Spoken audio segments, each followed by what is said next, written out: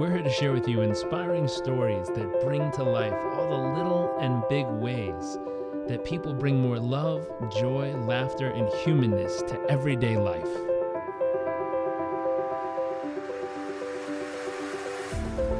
Our focus is the hunt for those little moments that refuel the human soul and reminds us what life is really all about. I invite you to sit back, enjoy the moments, enjoy the stories, the adventures, and the journeys.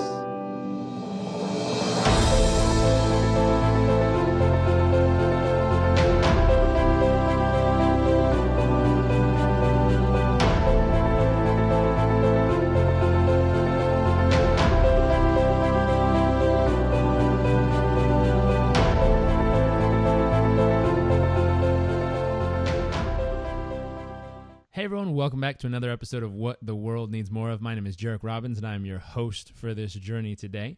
We are joined by a longtime friend of mine. Her name is Bridget Burrick Brown. Bridget, thank you for joining us.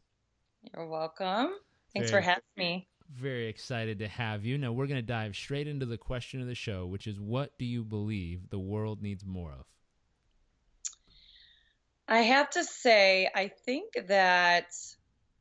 this is the answer that most people say, but I think the world needs more compassion. I'm really into women's rights and kind of researching that. And I have a 4-year-old daughter, and I'm constantly looking around at how women interact with each other. And I wish that we had more compassion for each other instead of so much competition. I think this is a silly example, but I do this dance class every Wednesday, and it's just at Equinox, but for Equinox, it's fairly competitive, I would say. And, I always walk in and I'm smiling at people and people are just like, they're not going to smile at you, And it's like, so I wish we had a little bit more of that, just the everyday compassion. I love that. And how, I think you just told us, but how do you bring more of that into the world yourself in everything that you do? I try to think of things as little actions that, equal big actions in life. Because I used to, when I was younger, I wanted to save the world and I wanted it to be in this huge way. And now I just see how important our little actions are. So whether it's, complimenting someone or just smiling at someone or listening to someone, giving them a high five, it's the little moments, and they don't even have to be long. Sometimes the long ones make people anxious, but I think it's just, yeah. And also just, you have to remember, you don't know what battles people are fighting. And if we approached everyone in that way, I think that the world would just be a little more loving. I do. It's true.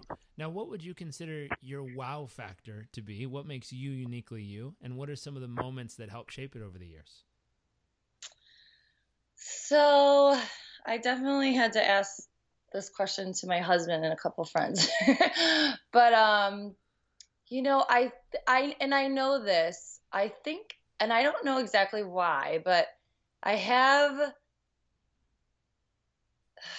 do think I have a voice that people listen to when it comes to, my close friends or my family. And I don't know if that comes from, my husband said it's because whenever I do something, I do it, I won't skip any steps. I do it full out. I commit to it.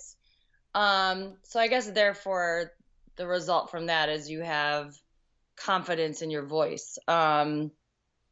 But I would say also I'm resilient in life. And if I had to think of moments that shaped that, I don't know if it started just from having a sick mom growing up. My mom had multiple sclerosis, and she got diagnosed when we were 5.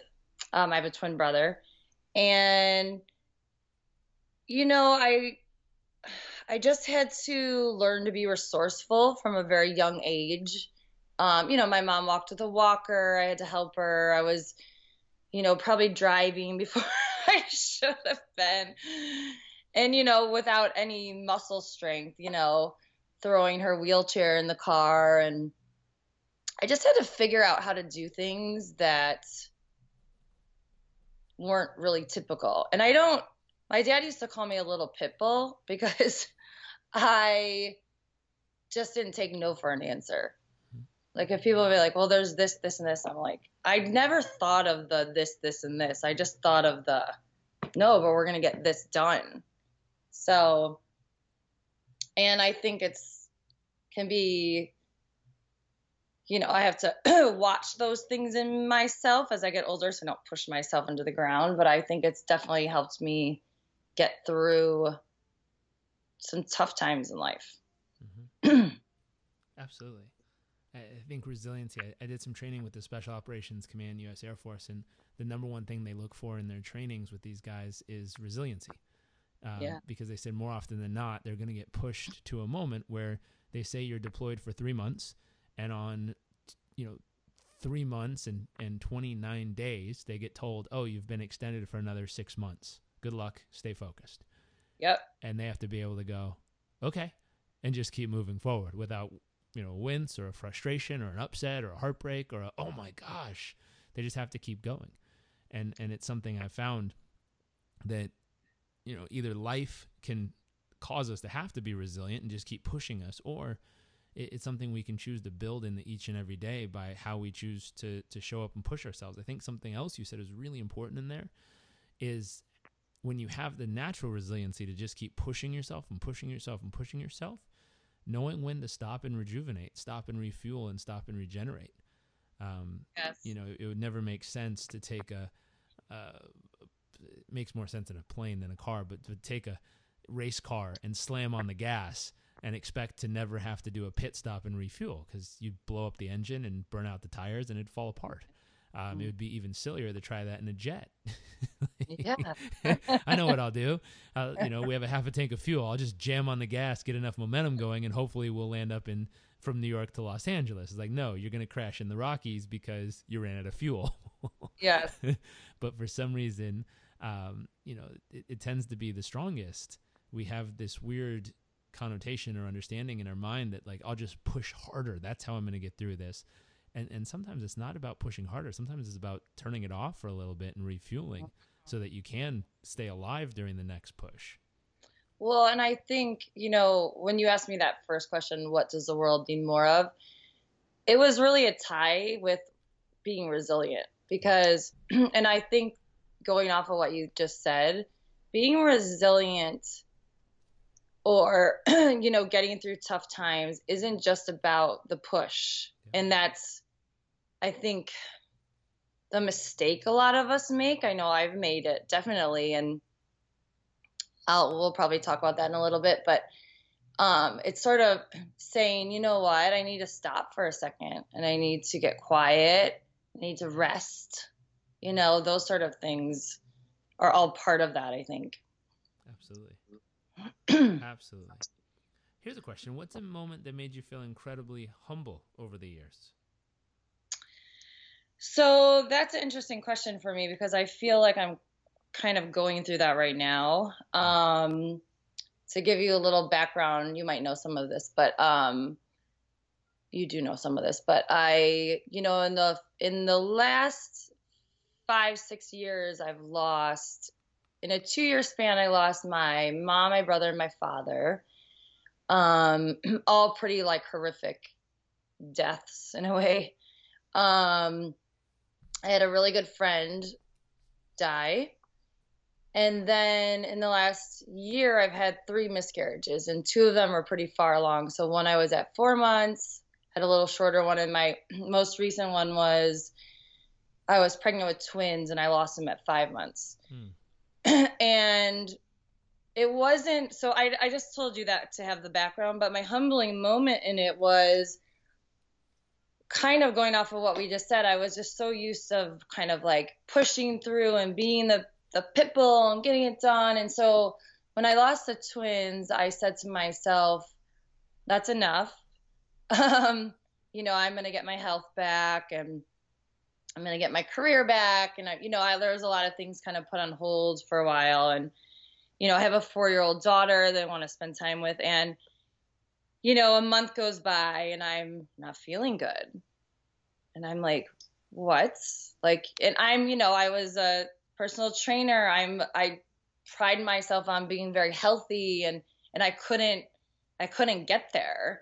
And about 4 months into that, I got really bad postpartum, like suicide thoughts, like horrible suicide thoughts. And at first I was like, oh, whatever, that's just like a thought. And then they were there, they were real. I couldn't ignore them. So I had to deal with that. And then I felt a little better. And then, most recently this is, going on from there. I was doing all the things I was supposed to do, the sleeping, the eating out, the working out, the eating perfectly, drinking my water, and long story short, it ended up that my hormones had crashed and I needed I need some support around that. And the humbling part through it all was now it's been about a 9-month journey and I'm so used to being better in an instant. If I get off track, if I do things good for a week, I'm like, I had a lot of hard time. I was very uncomfortable in my body and it was very humbling for me. It almost brought me to my knees in the way where, through all the stuff I had been through, I had lost a lot of my faith, but I had to stop and say like, please help me, please help guide me. So it was humbling in the way of I had to be patient. I learned that things take time. Healing takes time. It made me really look at all the stuff I had been through and say, you know what? It's okay to take some time and to heal from that, I think we want in our society, and I know I do, and this has been a learning experience, is I want things to be okay right away. And it's okay for them not to be sometimes. It doesn't mean that you're allowed to stay in them, but you have to work through them. It's not from point A to point B. There's like some stuff in the middle, Yeah.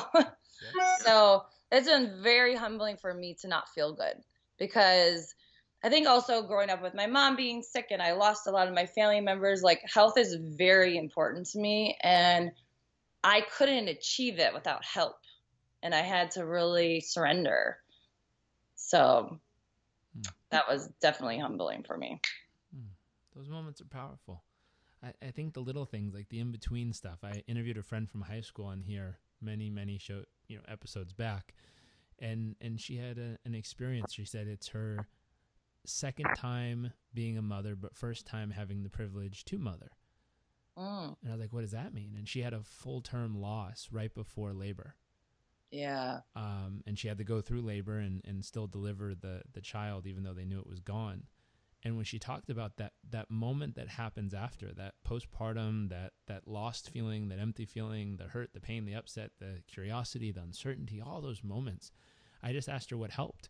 And she goes, this is going to sound like the most random thing in the world. She said, but Pokemon Go saved my life. And I was like, what the game where she's like, the game where you capture cute little furry creatures in the park and you walk around. And I said, how the hell did that help? And she says, it gave me and my husband a reason to get outside without having to talk about our pain. Oh, yeah. I was like, wow, what a thought. Yeah. And it's just the ability, she said, to just be in the sunshine and not have to think about what was actually happening, to create space to just be without thought, without judgment, without fear, without anticipation or worry or regret, just be. And she's like, those moments of just being are incredibly healing, but they're so hard to access nowadays because of the way society is, that we're always either caught up in what just happened or anticipating what might happen. And then everyone wants to know the details. So they're trying to be helpful. She said, but sometimes just silence in the park, chasing a furry digital creature that's not even real, can save your life. Yeah. Yeah. What a thought. It's true. Like how she said people want to know what's going on. They want the details. It's can be a lot, Yeah. because you're trying to take care of yourself. But, I realized that when I lost my parents, there was a lot of, I had to just be okay with disappointing people. I think I really learned that from all these situations. I'm so grateful today for, my friends and family that stuck with me in a way through all this stuff, because I didn't have time to talk to everyone or even be there for all their things. Hmm. So, It's powerful. yeah. It's powerful. What about an awe-inspiring moment over the years? You mean something that Kind of left your jaw on the ground, just like a wow experience. Okay, let's see. I mean, it sounds weird to answer it with this, but I feel like through some of the things I've been through, as tragic as they can seem, I understand that timing is everything and that things happen for a reason. So I feel like when I've had those moments of like, whoa, that makes sense. That's a little like blows my mind, that I can believe that. Yeah. It's the moments where all of a sudden everything that happened, good, bad, right, wrong, left, right, up, down, black, blue, yellow, purple, and in between. It's those moments where it clicks and you see how it all connected, even though it seemed so not connected in the process. Yeah. I mean, I remember telling my friend after I had my first miscarriage, and it's weird, even when I went in for my procedure I had to have, I had this sense of calmness. And after the procedure, I felt relieved, even though there was so much, tears. Believe me, I was 4.5 months pregnant, but I had this awe moment where I just was like, I'm going to trust that this is all working out the way it's supposed to for some reason. And that's really hard to do in those situations. But I did have those moments, and it's funny because it's grown stronger, as, yeah, I think when you have nothing left to do but pray, you really you believe more. It's true. It's very true. Mm-hmm. How about this one? What about your greatest fear? I think my greatest fear is not living up to my potential that I think I can do, Makes sense. I think yeah. There's like a lot I still want to do in life, and I don't want to look back ever and say, I wish I would have done that. So I would say that's my biggest fear. A friend of mine got in a car accident when he was in Central America, pouting over a girl that broke up with him.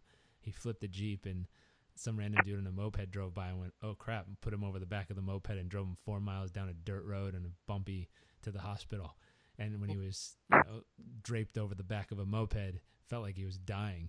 He realized all of us have to answer 3 questions in the end. And one is, did I really live when life gave me the opportunity to? Yep. And it's like, when life gave you the chance, did you grab life by the horns and did you take that thing for a ride and do everything you possibly could with it and squeeze every ounce of life out of those moments as you could? Or did you kind of just stand there and go, maybe someday, and let them pass you by? And that's a big question for a lot of people, because there's so many times where, a little window opens up and we have the chance to jump through it and go on an adventure. And, will it work out? Eventually. Will it be easy? Maybe. Maybe not. Will it be worth it? Most likely. Probably. Totally. It's that weird process of contemplation of how to figure out which windows are worth jumping through and which ones are worth just saying, no, I've done that before, we're good, and letting it pass by. Yeah, yeah. Because there's also something to be said for the times when we've let some of them go and been like, no, that was actually a better decision. I've been down that roller coaster before, and I didn't need that in my life right now. Yep. But knowing which one to go with and which one not, it takes wisdom. It usually takes some experience, which means you jump through a few of the windows you shouldn't have and went, oops. Yep. Interesting. What about your future? What are you most excited about? I feel like I'm very excited about the future right now. I I think that I I'm feeling so much better physically, and I can tell you, listen, I know nothing what it's like to be chronically ill, but I feel like I had like this tiny glimpse of it. And I grew up with my mom not feeling well her whole life, and it's now that I'm feeling better, I'm so excited. I'm excited about everything. I'm excited about my daughter. I'm excited about my career. I'm just excited about living. I feel like, I turned 40 recently, actually 41. And when I just, I look at my life now and I say, what do I want to do with the rest of my time here? So I think all of it. I'm excited about all of it. Very cool. Very cool. Now we're going to switch to the second segment of the show, which we call the nuts and bolts. This is the tactical, tangible, practical, applicable, immediately applicable type advice and tips and strategies for our listeners.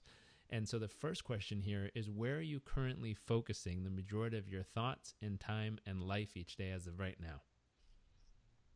I'm focusing really on still my health. I'm focusing on praying for guidance, and I've really been getting in touch with my intuition. So, trying to move through my day with that instead of what I should do or what I have to do. What do I like? What does my soul need me to do? Or what's going to be the most self-loving for me or the most beneficial for me?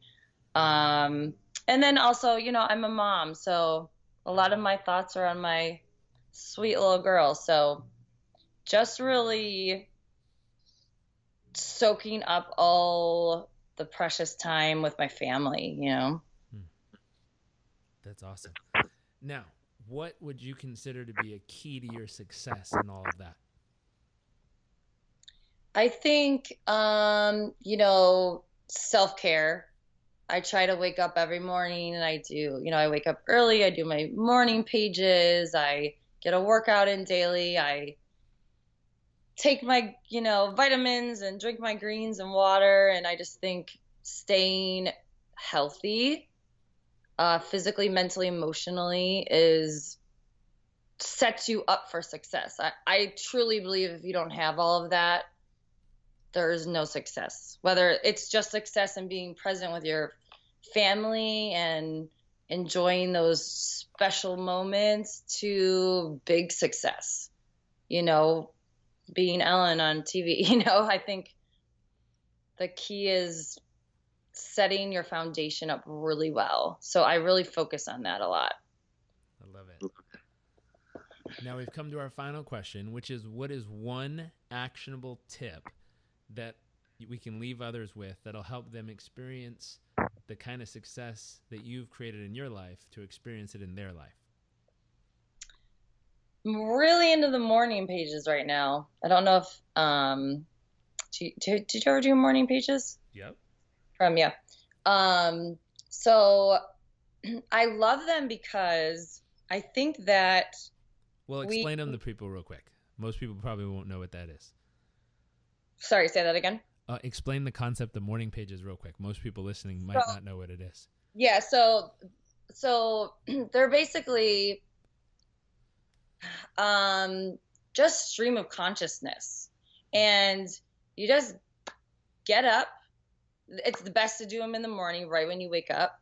And you just put pen to paper. Sometimes I cheat and I type, but you're supposed to do pen to paper. And you just write. And the reason why I think they're so amazing is because you have like sometimes I'm starting to write and I'm like, oh, nothing's coming out. I almost feel frustrated. And then before I know it, I'm writing about something that I didn't even know was bothering me. So I really feel like it helps this it gives you a release of emotions that kind of can toxic, your body, but also it really opens up your creativity, and that's the purpose of them. So at the ending, I'm usually inspired. I'm ready for my day. I'm like, I got this, They're wild. You have to experience them and do them and commit to them, I think, for you to see the benefits, but I love them. They're almost a form of meditation for me. They really are my form of meditation. They're my journal, meditation, kind of brain dump all at once. Did I explain that okay? Absolutely. Okay. It's a process. It might be from a different place. I learned it first from, what was the book called? The Artist's Way. The Artist's Way. And it was that concept of every day creating space, pen on paper, and just allow the thoughts to flow. And wherever the pen, the only rule is the pen can't leave the paper. And you just got to let it keep writing. And there's something very, very, like you said, meditative about it, very therapeutic about it. And it's just, if you allow the thoughts to stream and allow them to naturally piece them together. Another friend described it to me as if he was taking improv classes. And he's like, yeah, it's like the improv thought connections that just happen, where it's like you'll be writing about something and then your brain will have a thought and just kind of go on a journey for the next, 12 lines of writing of just things and feelings and emotions and random stuff that you haven't even been thinking you're thinking about for a while. And it's a way that it just all comes out in a beautiful way. Yeah. Sometimes there's great ideas in there, but we're so busy doing our to-do lists and, going there that we don't, it's a way to just stop for a second and let all those things in your brain come out. I think they're great. So I recommend everyone do those. I love it. Well, thank you for sharing some life with us, sharing some love, some stories, some adventures. We really appreciate you coming on. Thank you for having me. It was a pleasure. And for everyone listening, if you heard something that a friend, a colleague, a family member needs to hear, please share it with them. We believe that caring is sharing, and we like caring people around here, so make sure to share. And we very, very much look forward to seeing you all next episode.